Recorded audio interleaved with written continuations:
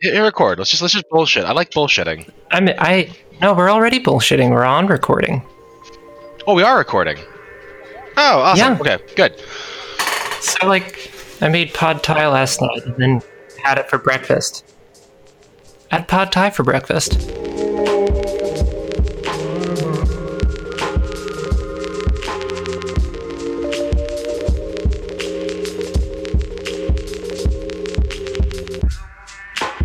I guess you wanted to talk a bit about the news of the week. In my opinion, what the news of the week is, which is our dear comrade Bernard Sanders suspending his campaign for presidency. And I don't know, that hit pretty hard this week. That really sucks. I feel like he was honestly blackmailed into giving up his campaign because the Democratic Party was like, well, we're just going to keep sending people out to vote, even though you're specifically asking for, delays on all of this stuff. Just keep sending them out to vote. And if they get sick with COVID and die, that's just what happens. Yeah. And, the responsible thing for him to do, it was to suspend his presidency. It was, the right thing to do. His campaign. Yeah. It was the right thing to do. And I think it also, it was an almost impossible uphill battle by this point. And so I think it's also, I think we'll look back in history and say that was a good point for him to do that, because now in the midst of this crisis, the one possibility of reforming our way out of it is now gone. Oh, yeah. No, that was our, one last shot for some actual, I guess, business as usual method out of not just the current crisis, but, the crisis... Yeah, of capitalism. The everyday crisis of capitalism, yeah. And I think that has now put radicals in a position where...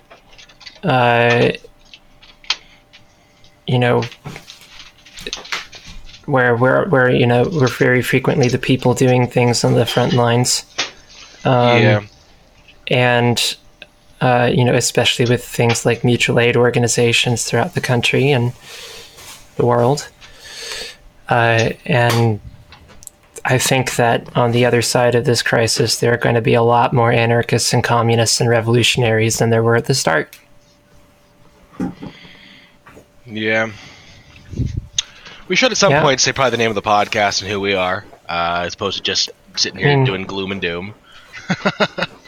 I mean, we don't have to. Anyway, this is The Long Road, and this is Trevor. And this is Sasha. And, we talk about what depresses us every week.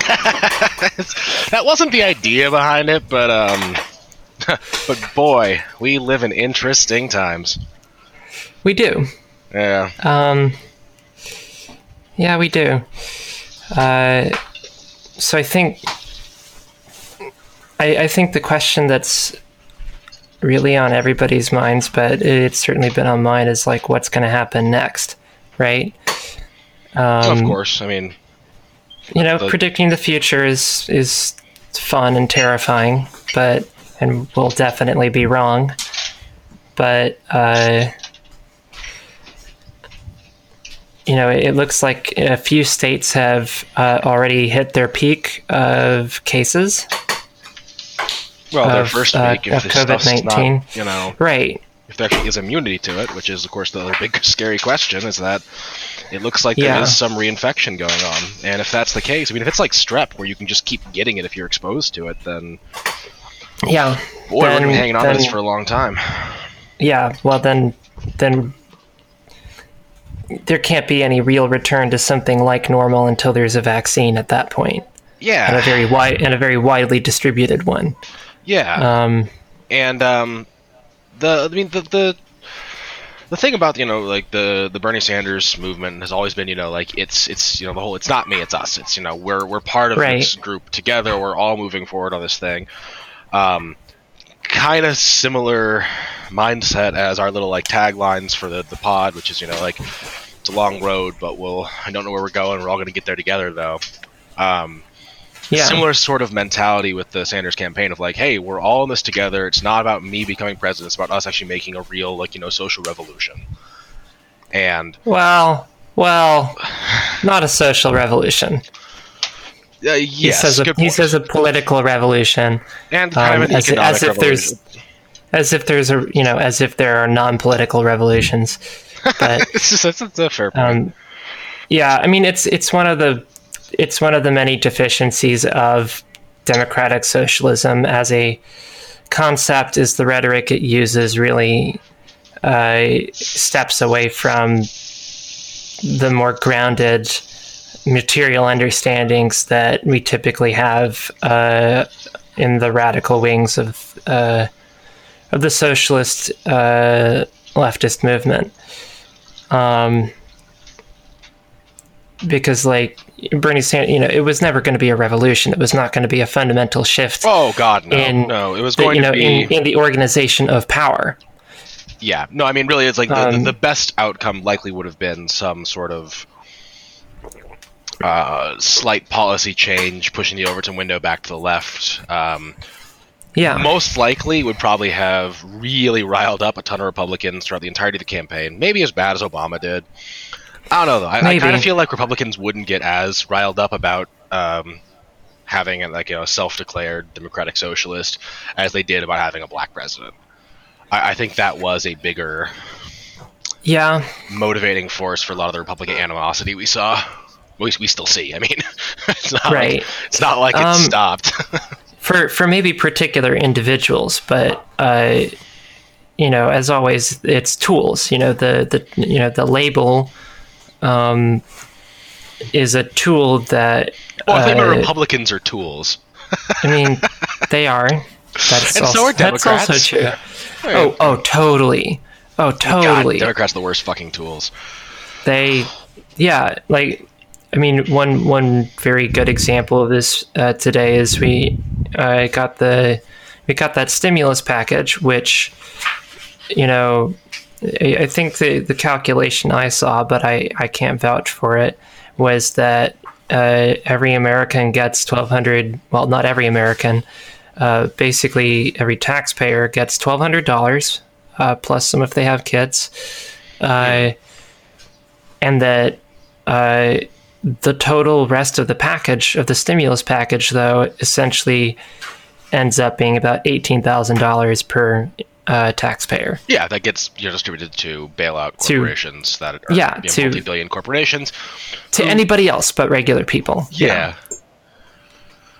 Yeah, no, that seems like the general gist of it, is that, this little tiny stopgap measure that is... Yeah. I mean, it's using what appears to be kind of a UBI style, like, cash in your pocket sort of thing, but the entire purpose is just to bail out banks, because you're going to use it to pay your landlord's going to use it to pay the bank, and the bank uses it to finance American wars across the world. So... And oil pipelines. I mean, the two really go pretty hand in hand at this point. That's true. And then after that stimulus bill was passed, though, they immediately went into recess. Oh yeah, as if there's not a fucking crisis going on. Well, they need to socially distance,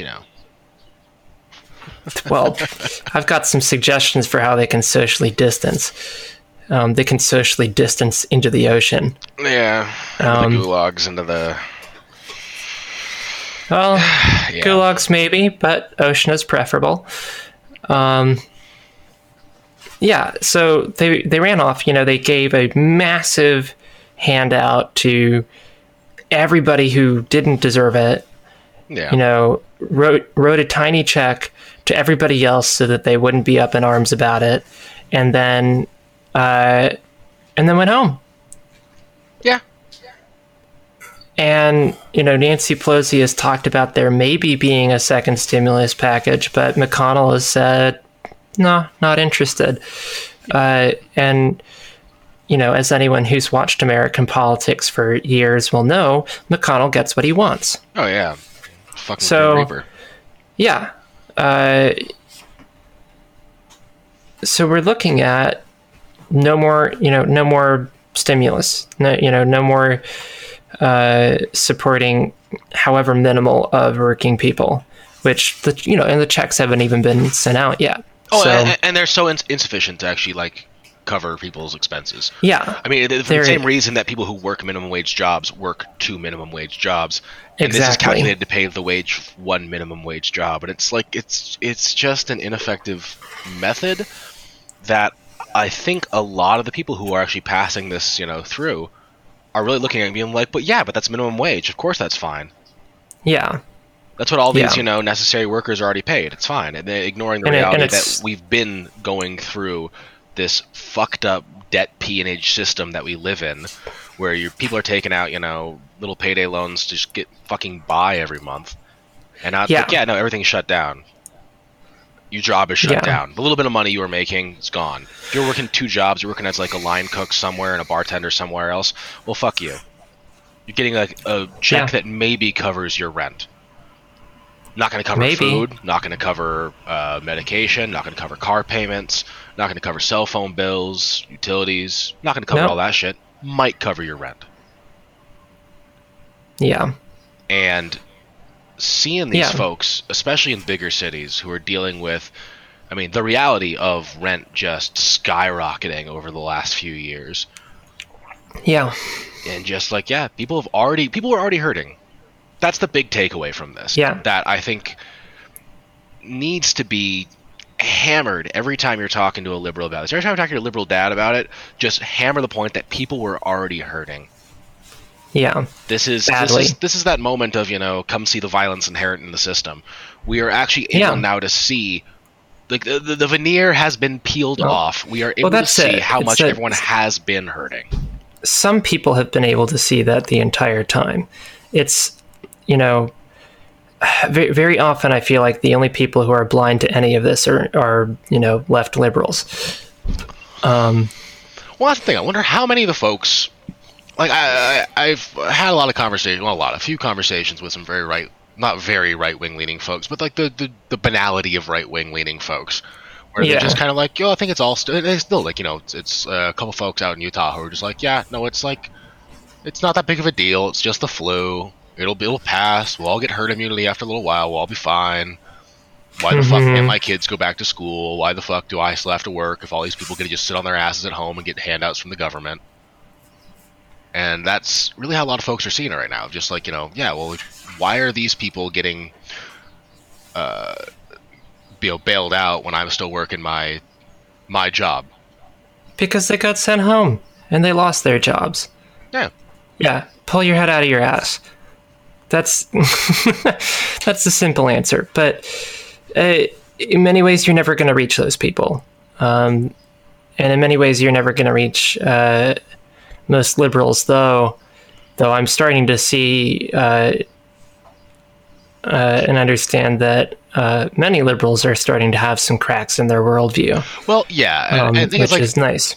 Well, I've seen a lot of liberal folks, but actually especially Liz Warren supporters, who are just kind of gotta just suck it up and vote for Biden. And the big thing they use as the reason you have to suck it up and vote for Biden is because, well, God, look at what's happening in the justice system. Look what's happening with all the judges being appointed. We gotta step in and stop that. And it's yeah, we do, but you do realize this is a bad candidate, right? And that doesn't get through to people.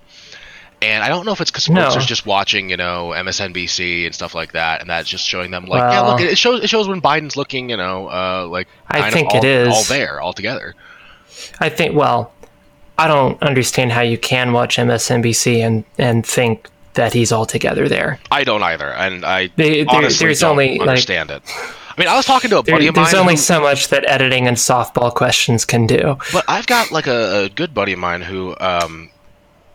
I know she for a long time was very right-leaning, and she's kind of been just not very right-leaning, just kind of that kind of ambivalent general right-leaning, family all is pretty right-wing, right. Just kind of surrounded by it, but she's always been very apolitical, just doesn't give a shit about it. Right.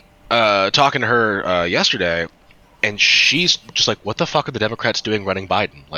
he's senile. Like, I mean, people talk like, oh, Trump's senile and stuff, but Biden's senile. Like, I've seen that in my family. Like, that is senility. Yeah. Like, who the fuck is pulling his strings at this point? And it's interesting seeing someone who, like, I mean, for a long time with her just didn't talk politics because we just disagree on everything. Yeah. And with her to be like, oh, what the fuck is going on? Like, it's like, yeah, because she's outside that MSNBC bubble. Right. She's outside of that liberal media bubble, which, I mean, not saying Republicans don't have their own media bubble because you got fucking... Oh, that's so much worse, too. Yeah, but it's just it's so much worse. But, and the thing that I think that this... The Biden campaign at this point and their reaction toward... God, pretty much... Not even their reaction. Liberal reaction toward the Biden campaign has proven, I think, once and for all... that id poll is bullshit when it comes from Democrats. Yeah.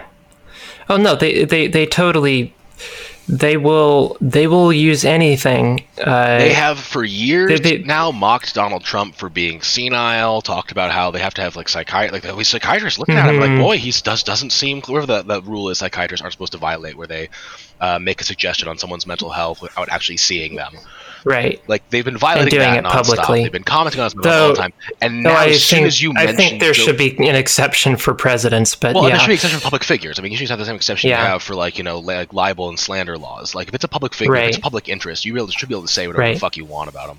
Well, maybe not whatever the fuck you want. Comment on, important social issues or, governmental issues or just, the state of mind of people who control the nukes. That's kind of an important thing to comment on. Exactly. But beyond that, you talk about Joe Biden's mental decline right now and immediately get this, well, that's ageist and ableist. And it's like, don't pull that id poll bullshit out when you've been sitting here for the last not half, God, it feels like a half fucking decade, the last 3 years telling us that... Like, when they're the same party that cut fucking Social Security benefits in the 90s. And got rid of the welfare state that would have supported the very people who are elderly and disabled. But it's not even that. It's these, like, the idea that, oh my God, all the gaffes that Biden has where he, says, well, what's the thing he said? Poor kids are just as smart as white kids. Yeah. Or something like that. I can't remember what the actual line he had. That was years ago, though. But it doesn't matter. It's just ignored. If Trump said something like that, MSNBC would be running as a headline for a week. This is... Right. That's what I mean. It's like, that's the stuff he did years ago, and it is worse now. But that's not even, like, the fucking Tara Reid accusations, where it's like, I know you did, I did, as like a Sanders supporter, when the whole fucking CNN, I still think manufactured scandal came out about, well, some Warren staffer told some other Warren staffer who told someone at CNN that apparently behind closed doors, Bernie made an offhand comment that Elizabeth Warren could not run for president because in this sexist of a country, a woman couldn't be president. And it was still never specified what he actually said. Warren never confirmed it or denied it. She just had some staffers who said it. She just used it. She used it.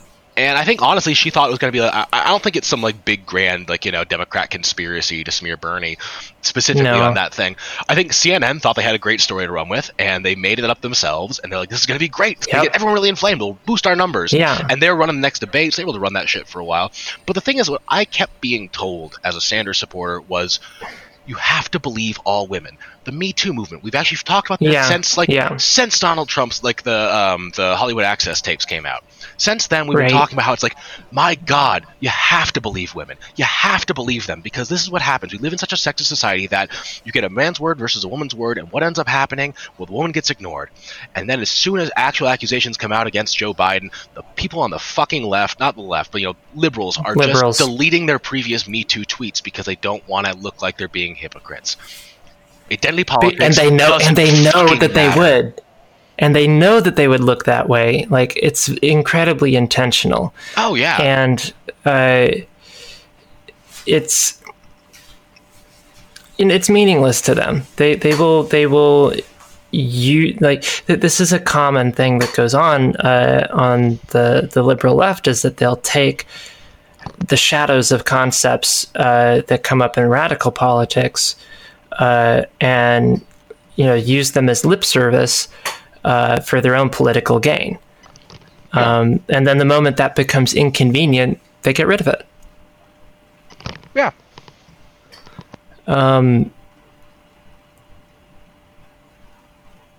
Yeah. But in any case, I think that at this point, we're looking at a very probable Donald Trump second term. Now, granted, there are many months before that election. Because, I think, honestly, if Biden, tomorrow comes out and says, I want Liz Warren as my VP, I think that would get him enough votes. I think he would actually present a real contest. I think it would. I think that there are enough of the vote blue no matter who folks who honestly are just I'm scared of the judiciary being turned over to entirely Republicans. I'm scared of Ruth Bader Ginsburg, dying from Rona next year, and that putting in, another fucking Kavanaugh. There are some really scary things that do have to be considered, because if we end up having, another Donald Trump presidency, we're going to have all three branches of the government with a dictator on top of it. And that's honestly, we're close to that right now. Yeah. The fact that a razor edge away. And that could very well happen even before this next election. Oh, it could. Come on. At which point this doesn't matter anymore. Come on, what next election? We're not going to have an election. Well, they're going to shut down the country around the election, saying that Rona's really bad. They're going to have, at this point, disbanded the Postal Service. We're not going to be able to have mail-in ballots, even if they've made them legal. We're not going to be able to have them sent, because at this point they're going to have a Postal Service for it. So, there's all sorts of criticism that I'll hear from Americans of the North Koreans have had an election, and but there's only one candidate on the ballot, right? The thing is that in the U.S. we have a system that effectively does that, but it does it through but it does it in our cultural context, right? In our cultural context of a long history of denying voting rights to just about everybody, harassing the people who do practice it, making it difficult to do, and using an electoral college system to actually award the presidency. But not even that. But this is the fact, we do have this two-party system where, Goldman Sachs is usually the highest donor to both, candidates. We don't have we have these little, mostly identity politics issues. For a long time it was racial rights, and then after a while it became, more focused on LGBTQ rights. And that it serves a good point, because it allows the parties to be really at each other's throats and, take these hot button issues and get really upset about, transgender bathrooms or something like that. Something that is legitimately fucking inconsequential as far as politics should be concerned, because people have been using whatever bathroom they fucking want for time immemorial. It's just how people use bathrooms.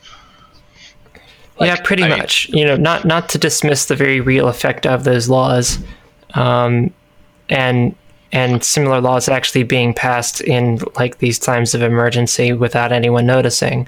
But I think the point you're getting at is that while all of that debate is going on,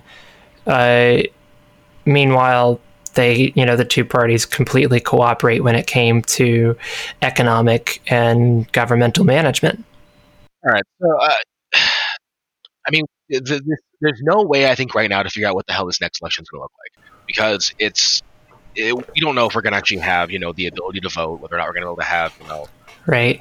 There's some sort of, mail-in voting program established. Right. Which I honestly don't really know at this point. Yeah, and the Postal Service has said that they're going to run out of money by September. And the Republicans have been trying to kill the Postal Service for years and years.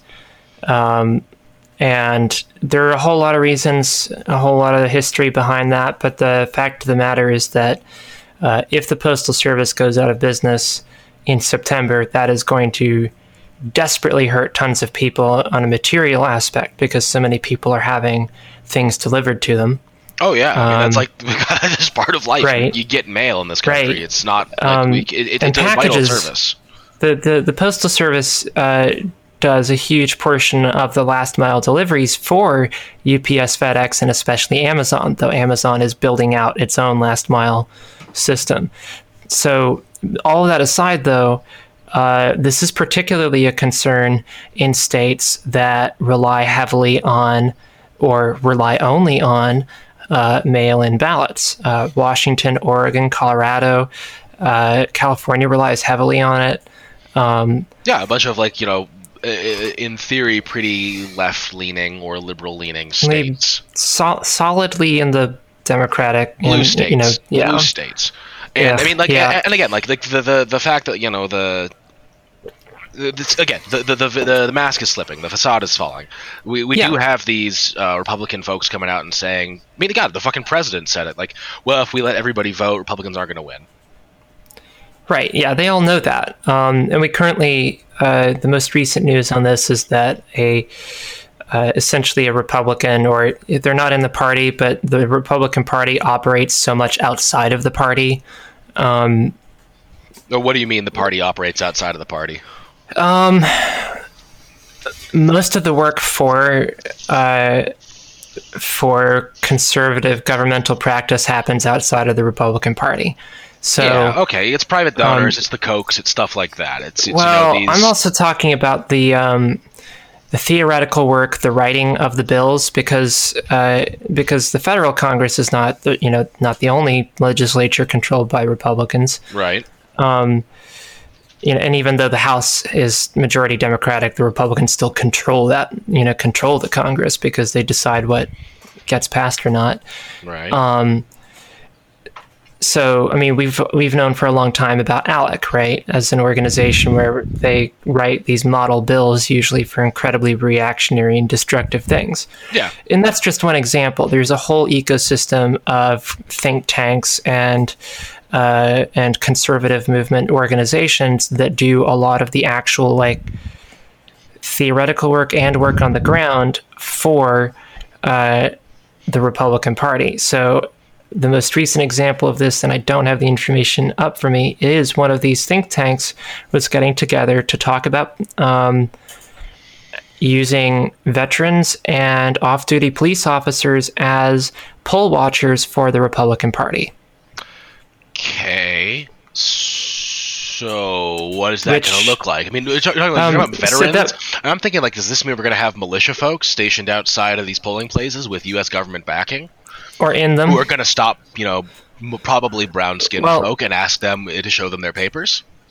Basically, yes. And this practice was illegal, in fact, and it has recently become not illegal because I believe it was a New Jersey federal court that allowed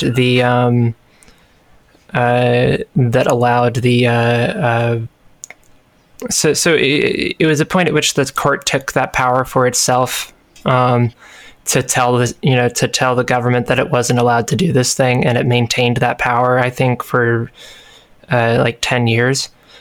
Okay. It's had direct oversight, and a New Jersey court decided not to renew that oversight. So now conservatives and Republicans are going to start doing it again. Okay, I mean. So yeah, there's precedent that I guess it doesn't fucking matter. That's the big precedent doesn't fucking matter. That's the thing. It doesn't matter what the fuck. That's the we keep coming back to, is shit where it's so hard to predict anything going forward. Why we still are really in this absolute terra nova with both just the levels of open-faced corruption going on in this government. Right. And I mean, by this government, I mean from the head on down. I mean the fish rots from the head, of course, but. You see it still through every different, all these different governors that are just. And a bad apple ruins the barrel. Yeah, and I get that's something we keep talking about a lot on this is what won't save you, or what won't save all of us. And the answer is probably nothing will save you, except for maybe your friends and maybe your family and people you work with and coordinate with and organize with. Those are frequently the only people you can rely on, because you can't rely on the government or the state to protect you, which many people in this country have known forever. I think it's really just a new realization for people who have lived with a lot of privilege, and suddenly that privilege is being challenged by the very hierarchical system that gave them that privilege. Not entirely. I also feel what we've really been seeing is this sort of across the board. I'm trying to think of a good word for it, but this dumbing down of ideology from Republicans. Liberals are the exact same. They haven't really changed much. They haven't gotten much worse. That's the thing, is they're still pushing this like id poll stuff because it's worked in the past. And they're going to keep pushing it because that's what they think they need. And selective id poll. It's not their version of it. They don't care. I think that's the thing. It's like they don't care about it. But they pretend. But they pretend that they are applying this id poll ideology evenly. They really do pretend they are, and they believe they are. And you talk to liberals, and they're like, well, yeah, all these smears against Joe Biden with Tara Reade and stuff. It's all this Russian propaganda, stuff like that. But we do have to hold people responsible for it, and we're being ideologically honest with ourselves. It was the right thing to do to get rid of Al Franken from the Senate. It was the right thing to question Bernie Sanders' policies on women, even though that still always is what are you questioning? And they have a very hard time reconciling the fact that they are being hypocritical when it comes to Joe Biden. They have a very hard time. Cognitive dissonance. It is. But the thing is, the Republicans have no problem with that. They are happy. They're happy to just say, well, yeah, we support our guy. We don't support your guy. And they across the board have been very okay openly saying that. Just saying of course we're going to defend Donald Trump. He's our president. Why would we not defend him? And they are able then in a kind of a better argument position to point at the Democrats and say, hey, look, they're the hypocrites. They're not even addressing it. We're at least addressing it with our guy. And again, it's allowing the Republicans to get the upper hand as far as id poll goes. And it's just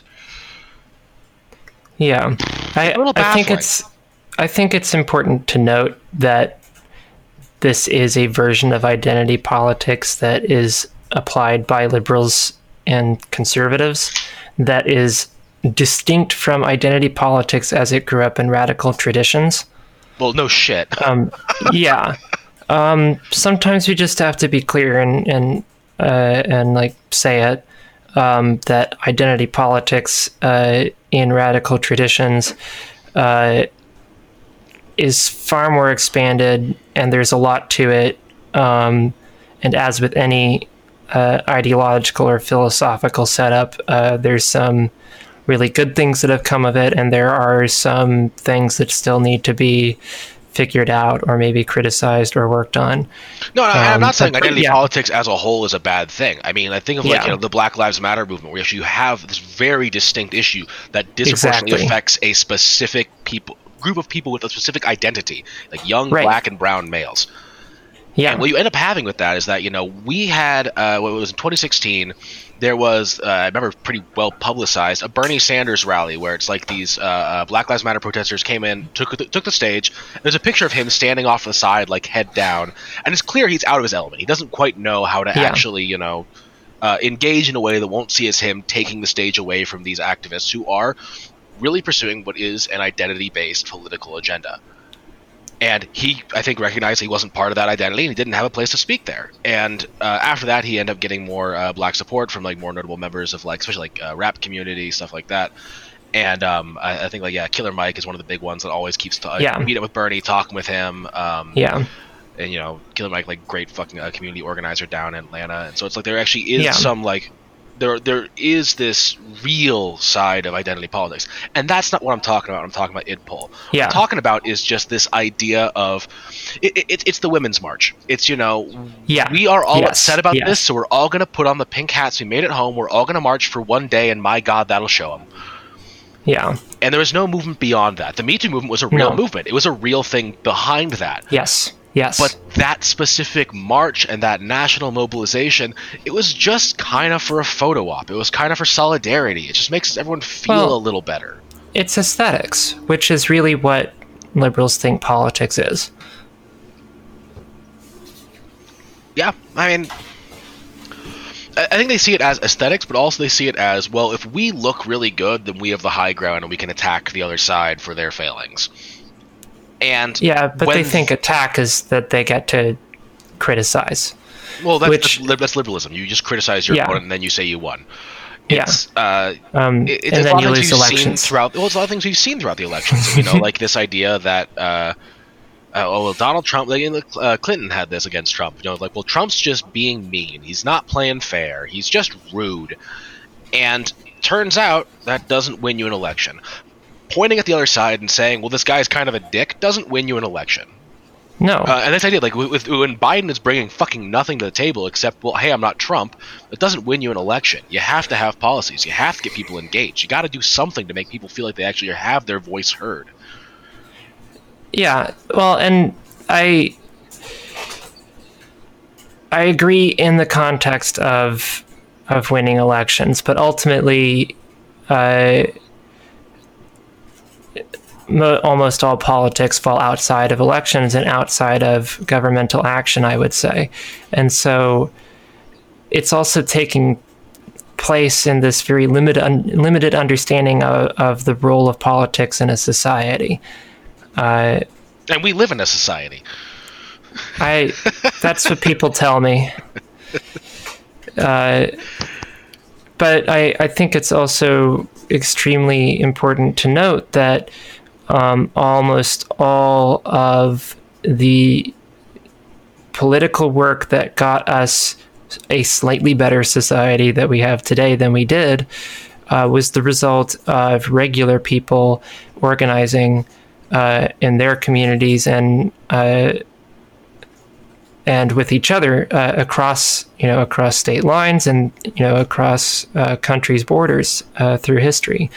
So, and to me, that's more where my thinking has shifted now, is that Bernie Sanders has dropped out of this race, and we could go on and we will surely talk more about the hypocrisy and the moral.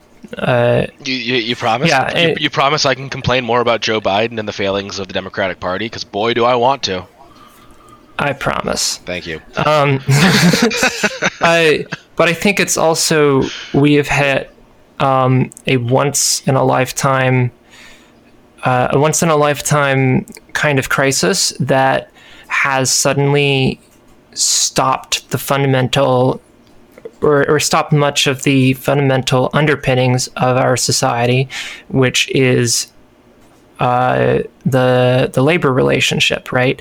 This has made the class divide pretty fucking stark. It's made it incredibly stark, but it's also meant that there are now a lot of people at home with time on their hands who before that never had time on their hands. And they're focused on the news. That's the other thing. It's a lot of folks who are at home who are paying attention to the news. Yeah. And that's something we haven't had. We've had a lot of people who, of course, there are folks sitting at home watching Tiger King, and that's a good thing. I think it's important to watch,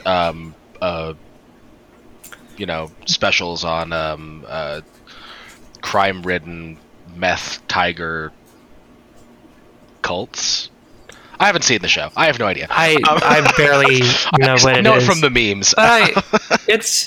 It's an opportunity for people to, there's a huge amount of anxiety around it, right? No matter what. But it's also an opportunity for people to get a bit of a taste of what life could be like if we didn't have to work as much. And I think one of the big things is almost everyone I know who's working from home right now has the same the same kind of reaction, being like, I'm getting all the work done and I have so much extra time. Yeah. It's almost as if when I have my ability to kind of self-regulate my time and can take a break and go for a walk in the middle of the day, or pull out an instrument and just play for a little bit or something like that, something to kind of just decompress. It's like, well, shit, I get a lot more work done. Yeah, and I think that's very true. When I look at it, it's also not even about the amount of work that gets done. It's more about the you got that work done, and then you can just do, you have time. You still have to pay attention to stuff. You still have to check the emails and whatever. But I think it's a real demonstration to a lot of people who didn't really know it before, or feel it at least, that the economy we were working under was a farce. It was a farce. It was a lie, that we don't actually have to work that much. Well, not only that, I think just like the idea that we've seen pretty, I'd say pretty historic recognition of these minimum wage necessary workers, where there are a lot of folks who work these very low paying jobs, and it's like, yeah, this is actually like what everything's built on top of. Right. I mean, it's that has been really good. I also think that it's also where we run into a problem with there's a limit to what awareness can achieve. Awareness is very useful, but a political movement can't be built on just raising awareness. And I'm not accusing people of doing that. No, so the question is that once a political movement raising awareness, I think people just are becoming aware of this stuff. I think that gives good fertile ground for political movement to take hold. I mean, there's been some political activity to push the raising of that awareness. We're all going to go outside and clap for grocery workers. Yeah. So the next step then is looking at it critically and saying, okay, well, those same workers are still low paid. Like, some of them have gotten raises, but a lot of them haven't. They're still being forced to go to work and don't have the proper protective equipment. And that's all been, talked about and reported on very, you can go and find it. It's easy. Yeah. There's a ton of it out there.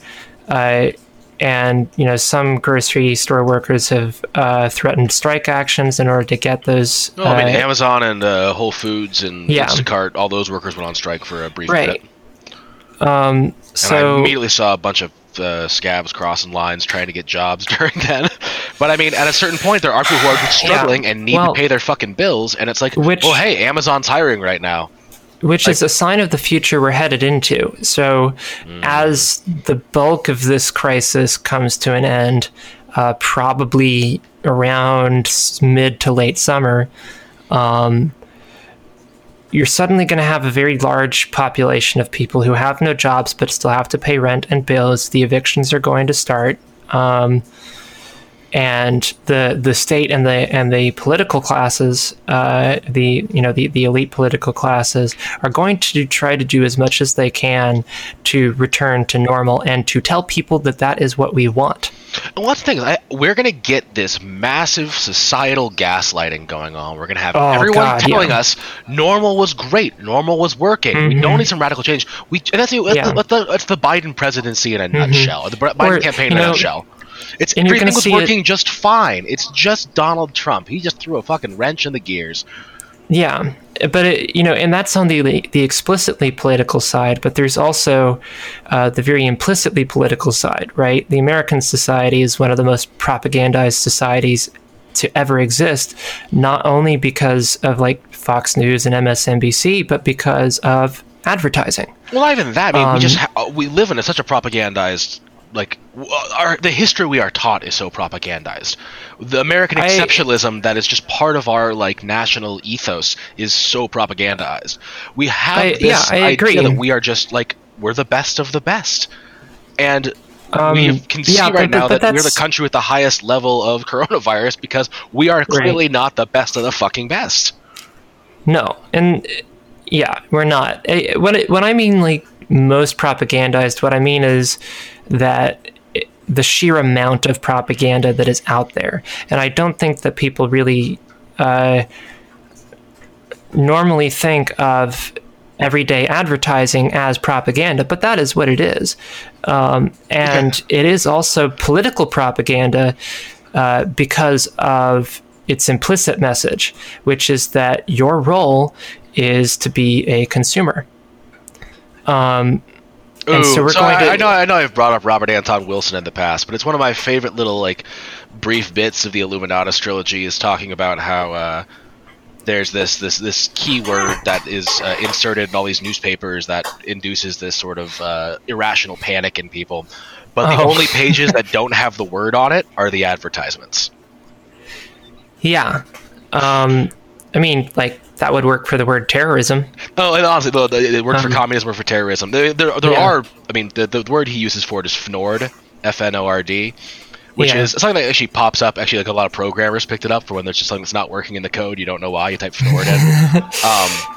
It's just like a little placeholder of like something's fucked up here. We don't know what it is. But no, there are FNORDs in society, and you can see the FNORDs, and it is the words terrorism, communism, pandemic. Honestly, is one of them, which is why the WHO is so reserved from calling it a pandemic at first because they don't want to use that word. So we have this, the largest propaganda machine that's ever existed in the form of commercial advertising, and so what we're going to see as part of the political gaslighting is advertising and commercials, and this wasn't my idea, other people have predicted this, are going to start selling products based on a return to normalcy and a return to the idea that your political role in this society is to be a consumer. Well, I mean, after 9/11, George W. Bush told us all to go out and shop. Yeah. So you're going to see commercials about, buy this one big product, and that's going to be the thing that makes you feel safe and secure at home. Well, I think we're going to have some, post-Rona, celebrations. I imagine if we do have, stuff relatively calmed down by, say, Thanksgiving, we're going to see all these ads of, families hugging and holding each other and being really savor your family this year. Some of these kind of very emotional pleas of listen, we've gotten through this all together. It's been a really hard year, but we've all survived, and now we can all celebrate with, and it's, Budweiser and NFL and and it's such a sheer disgusting use of the very real trauma that so many people are going through, which is their inability to be in contact with people they love and care about. So we're going to see a lot of preying on that traumatic experience that people has had in order to sell more products and return to a sense of normalcy. Meanwhile, there will be unemployment up to 30%, and no new jobs. And so that's going to go back to that scab problem that you were talking about with Walmart and Amazon, that when you have that many people who are unemployed, scabbing is not even it's not a negative thing at that point. It's just survival. Yeah. And that's the hard part, is that normally it's something that it is something that is very easy to be judgmental about. It's easy to say hey, you crossed the fucking picket line, do not do that. But now it's you crossed the picket line, but my God, you got to buy food for your kids. Right. What are you going to do? Yeah.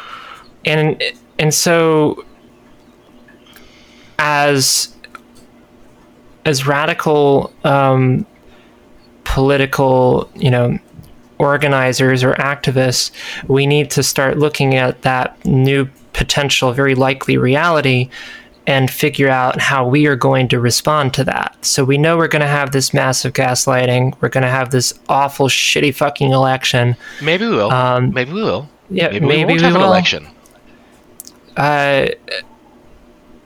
And it's hard to tell fully what the state response is going to be over the next few months, though there are some pretty good indicators of what that might look like. I mean, I think one of the big things we're seeing right now is the fact that we do have what appears to be FEMA, some sort of federal agency, coming in and seizing medical supplies from private orders from hospitals. Yeah. I mean, taking PPE, taking ventilators, and right. It's not clear where this is going, where it's being redistributed to. I mean, the LA Times did a phenomenal article on this, some really good investigative journalism of them going to these hospitals who are saying, we ordered, a bunch of, N95 masks, a couple thousand N95 masks. They showed up, and these government agents showed up and said, no, this is ours, and took it and left. And we don't have them for our hospitals now. And what it seems like might be happening is that this is getting put into some sort of PPE ventilator medical supply slush fund that is being fed from the White House to governors and states that make Donald Trump happy, and just getting it to him and making it making them making these Republican governors look like they are really handling this shit well. Because, hey, look, they have all the ventilators. They must be handling it well. And so we're going to see an election that's going to be pretty heavily bought, I think. But also what you're going to be seeing is you're going to see some real dissatisfaction with the federal government. Because there's going to be some... It's there. My God. Like, I'm surprised there's not, like, calls for secession coming out of California. Like, I think California is, like, in a pretty good spot to really start talking about that. And fuck, if they do, boy, Texas is going to go. if that is even the paradigm that they'll operate under. I think for the longest time that the political elites of this country and the political parties and a lot of the regular people who support those parties don't really understand the very real powder keg that this country is that they're sitting on. And that, I think they have no idea. And that they are showering it with sparks. And it is only by the grace of God, if there is one, which there isn't. Happy Easter. That it has not exploded yet. So, and that gets back to how are we going to, operate as individuals working with each other on the ground, and particularly faced with unemployment and mass evictions. And I think we're going to need some real talking to people about what squatting is, how that works, and talking to people about redistributing resources among ourselves, because the government isn't going to do that for us. Well, and I've seen, I'm following a bunch of mutual aid groups on Facebook because it's actually interesting to see. It provides a good analysis of where goods are in town, where folks are kind of helping route other people to. I mean, you see pretty constantly people being like, hey, this store right here has blank. This store here has like hand sanitizer or toilet paper. Although that's getting to be less of an issue now that people have realized they have a year's supply of toilet paper at home and don't need more. And when it comes to those sorts of supplies, I think we've also seen a very large shift toward tons of people realizing, we can actually do a lot of this medicine ourselves. Like, we can make personal protective equipment. Is it as good as the N95 mask you're going to get from 3M? No, but it fulfills the job it's supposed to. Oh, yeah. I mean, like the fact that there are fabric stores in a lot of cities that are just like, we have pre-cut kits with instructions on how to sew these masks. And we'll give them to you. And it's not just like for you and your family. It's like, we'll give you a box of 50 of them, sew them, bring it back to us, we'll sterilize them, get them to a hospital. The fact that there are these massive like 3D printer, making the PPE visors. There's like these kits that are basically come out that have like just... People are like, I have a 3D printer and I'm bored for a week. I'm going to print 500 holders for visors. And just like that, we're learning how to open source medical care in this country in a way that we have not seen. Yeah. And I think we've seen that with like sanitizer as well. So most hand sanitizer has to get certified by I think it's the FDA for being like medically usable. But for the rest of us, that doesn't really matter quite so much. So you've seen lots of like distilleries and breweries start to produce hand sanitizer. But people can also do that at home. There are instructions online to do it. And if people are interested in learning how to do some of this distributed medicine production, an excellent resource is the Four Thieves Vinegar Collective. Oh, yeah. We're doing work like those guys are great. Love them. Yeah. Yeah. No, yeah, they're even phenomenal. Right now, I'm just looking at a document they've put out on COVID-19 and how to do it. It's got instructions for a recipe for an oral IV, basically. So they're not telling you to go and put a needle in somebody, but they've got instructions on a good recipe to hydrate people, rather than just drinking water. So there are a number of other really good resources out there about keeping healthy, how to treat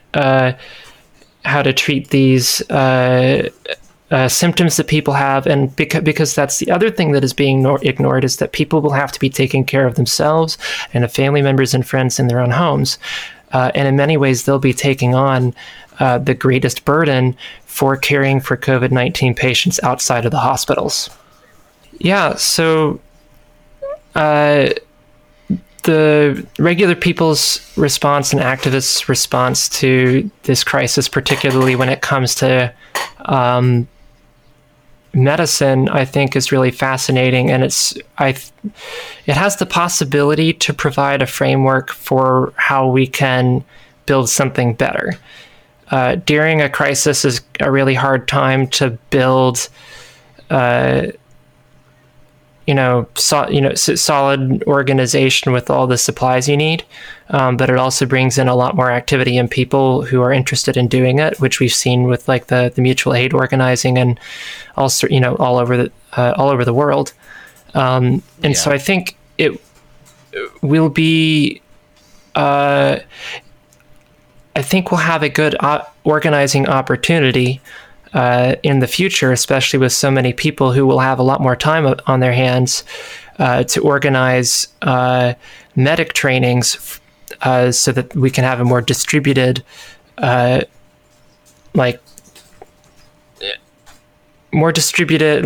more people who have actual medical skills. Because many people are afraid of going to the hospital, don't have access to health insurance, have lost access to their health insurance because they lost their jobs. And so they're left having to read up on resources on their own, which is good, to a degree, because people are becoming a little more independent that way. But there's no real response at this point, and we can't expect it from activists right now, to tons and tons more people not having access to healthcare than didn't have access to it before. And so in addition to spreading the knowledge, it's a huge, it is a monumental jump going from I'm helping print, PPE at home on my home 3D printer to I'm going to set your arm. Yes, that is a huge jump, and they're also different skills, and so different people will gravitate toward different roles in it. But I don't think that we're going to have something that's going to replace the existing medical system and the existing schooling system for that, and the hospital superstructure that we have right now. I don't think anything's going to replace that. No. And I feel like this is just going to be something that is more of a, honestly, focusing on the medical side of kind of this community self-reliance. I think it actually kind of shortchanges the real positive of that, which is just creating these self-help networks, right? Or community help networks. People actually are working together to learning how to provide something for themselves that they normally only get from the outside. Not just medicine. We're going to see that probably soon with food. If we start having any kinds of food shortages due to climate catastrophes, if we start seeing massive droughts like that, we're going to see a lot more people with probably subsistence farms. They're going to start digging up their lawns and planting crops because that makes sense to do, and we should have been doing it for the past ever. Yeah, I agree. These networks and these connections between people that is being built in a crisis to help with the immediate needs, which are a lot very medically focused. Yeah. I wasn't meaning to say that work should happen to the exclusion of other work, but the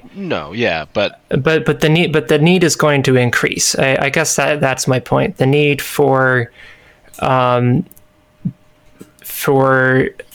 access to healthcare the need for access to healthcare is going to increase as a result of the coming depression. The need for food, for food that you don't have to pay for, is also going to increase. Already has, with massive lines to food banks who are running out of food.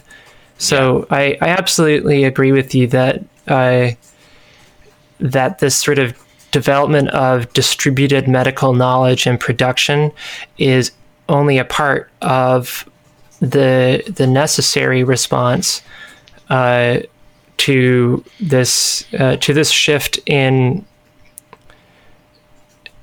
to this shift in power that's happening right now. Yeah, and that's, I think, what it's one of the.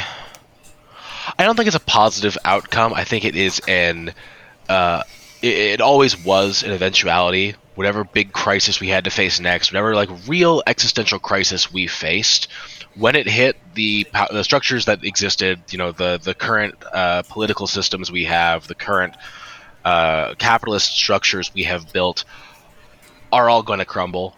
I don't think that's like a yay, it's finally happening. All the people talking about like, the horrible "we are the virus" shit, or just even people actually more responsibly pointing out like, hey, look how great LA looks without any smog. Maybe the capitalist system we live under is actually really hurting the environment.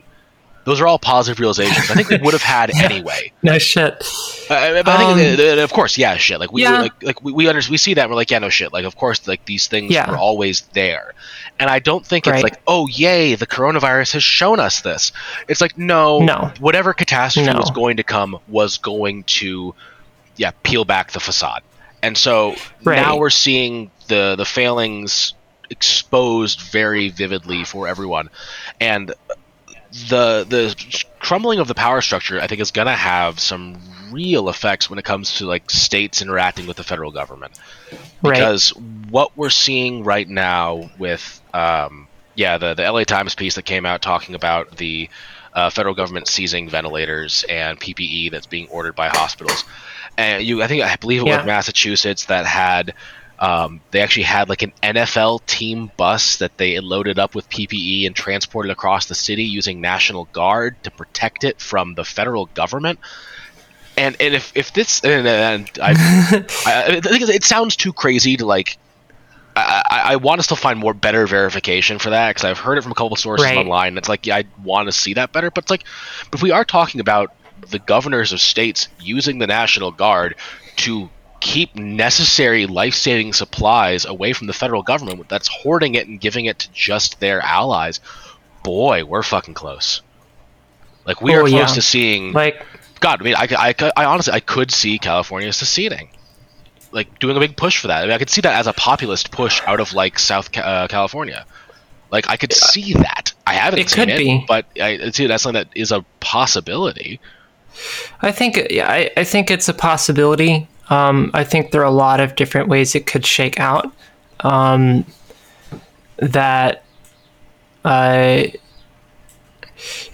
guess fundamentally,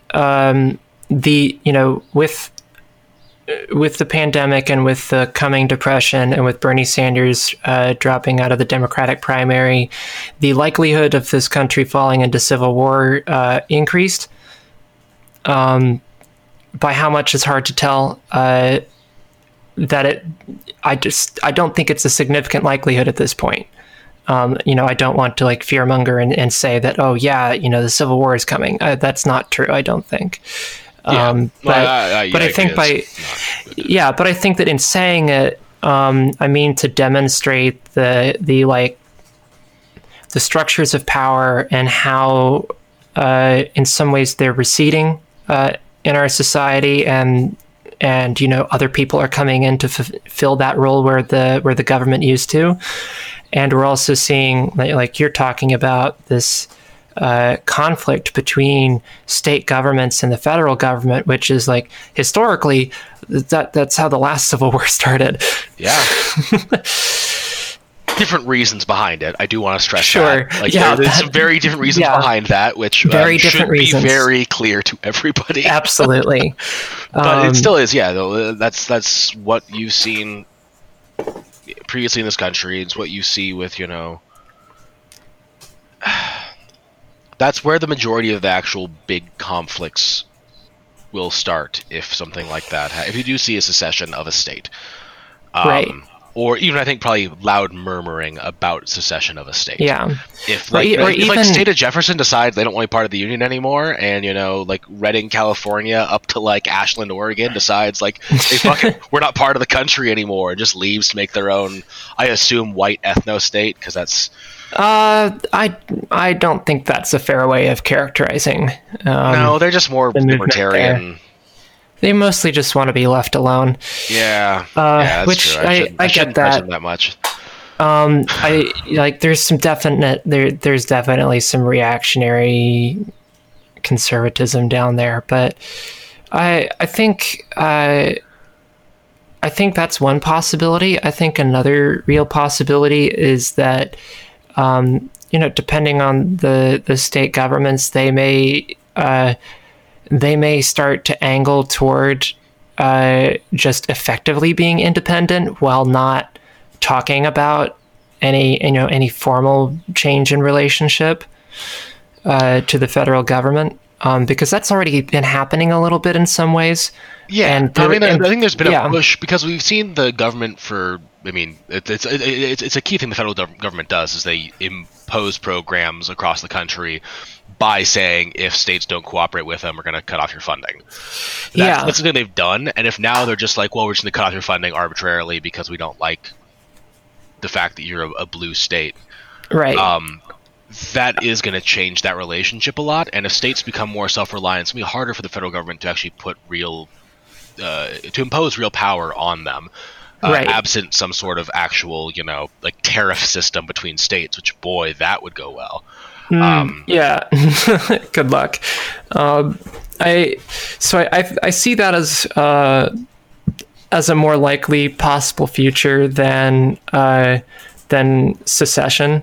And what you would see is with different states, it would be different relationships, and it would be all muddied up by all sorts of policy disagreements. But I think we see the stage for this was being set by the Trump administration long before, especially with their that they absolutely despise sanctuary laws. Well, the thing is, I still believe they don't despise sanctuary laws. They just know how to throw red meat. Perhaps. They certainly use it to gain political points. I agree. But I think, though, that is setting the stage for... that had set the stage for now, as this is, this conflict between some states and the feds starts. So what you could see is, and California is obvious, California and maybe New York are really the states that are best positioned to be able to build de facto independence, because they just have so many people and lots of wealth and a large tax base, and honestly, they have pretty something like New York was it was Bloomberg that like bragged about NYPD being his own private army. Was that him or was that Giuliani? That was Bloomberg. Yeah. But honestly, yeah, if you're talking about New York State essentially becoming its own, governing itself without any oversight from the federal government. I mean, they do have essentially a military infrastructure that could support that as well. If there were any sort of large conflicts, they wouldn't have to rely on federal defense for a majority of things. They have the infrastructure there to actually. I mean, that's one of the main things that states in theory are for, is provide military defense to the peoples of the state. Which we can argue about that, but that's theoretically. But the idea of that then, where it's you have a state that actually is able to really take care of itself without this over federal government on top of it. Yeah, I would say that in particular it's because California and New York have heavily developed administrative states, so they already have the form and the size of national governments. Oh yeah. So, other states really don't have a government that is as developed and wide-reaching as those in California and New York. So I think that's one possibility. Yeah. Florida's probably close. I don't know enough about that. So. Yeah. Although, yeah. I don't either actually, but I just feel like as far as population size and I mean, the fact they are like a major port area, with having the Gulf on one side and the Atlantic on the other. I mean, they really do have a massive connection to. And I have no idea. I have no idea how their bureaucracy functions. I would wish I should know more about that. Yeah, I mean, Illinois, I guess, that's also a pretty well-developed administrative state. And when I say, and to be clear, like when I say well-developed, that does not mean good. Yeah. Administrative states in the States tend to usually just fuck over poor people and people of color and other marginalized people. So these are not good things, but they do demonstrate that those individual states actually have the structural power to be able to back up any like disagreement they have with the feds. Yeah. So I don't know where any of that's going to end up taking us, but I think I think it's going to be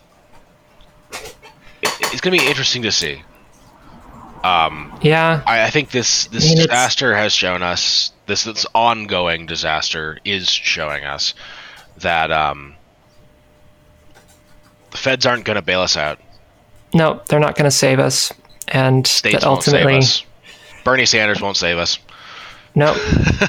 The Democrats won't save us. That we have to work with each other and rely on the people around us, which is why, it's a long road ahead. Yeah, no idea where we're going. But we will get there together. All right. It's probably a cheerful spot to leave off, so everyone, thanks for listening, and tune in next week for some more hijinks. And maybe even some hygiene. Yeah, maybe. All right.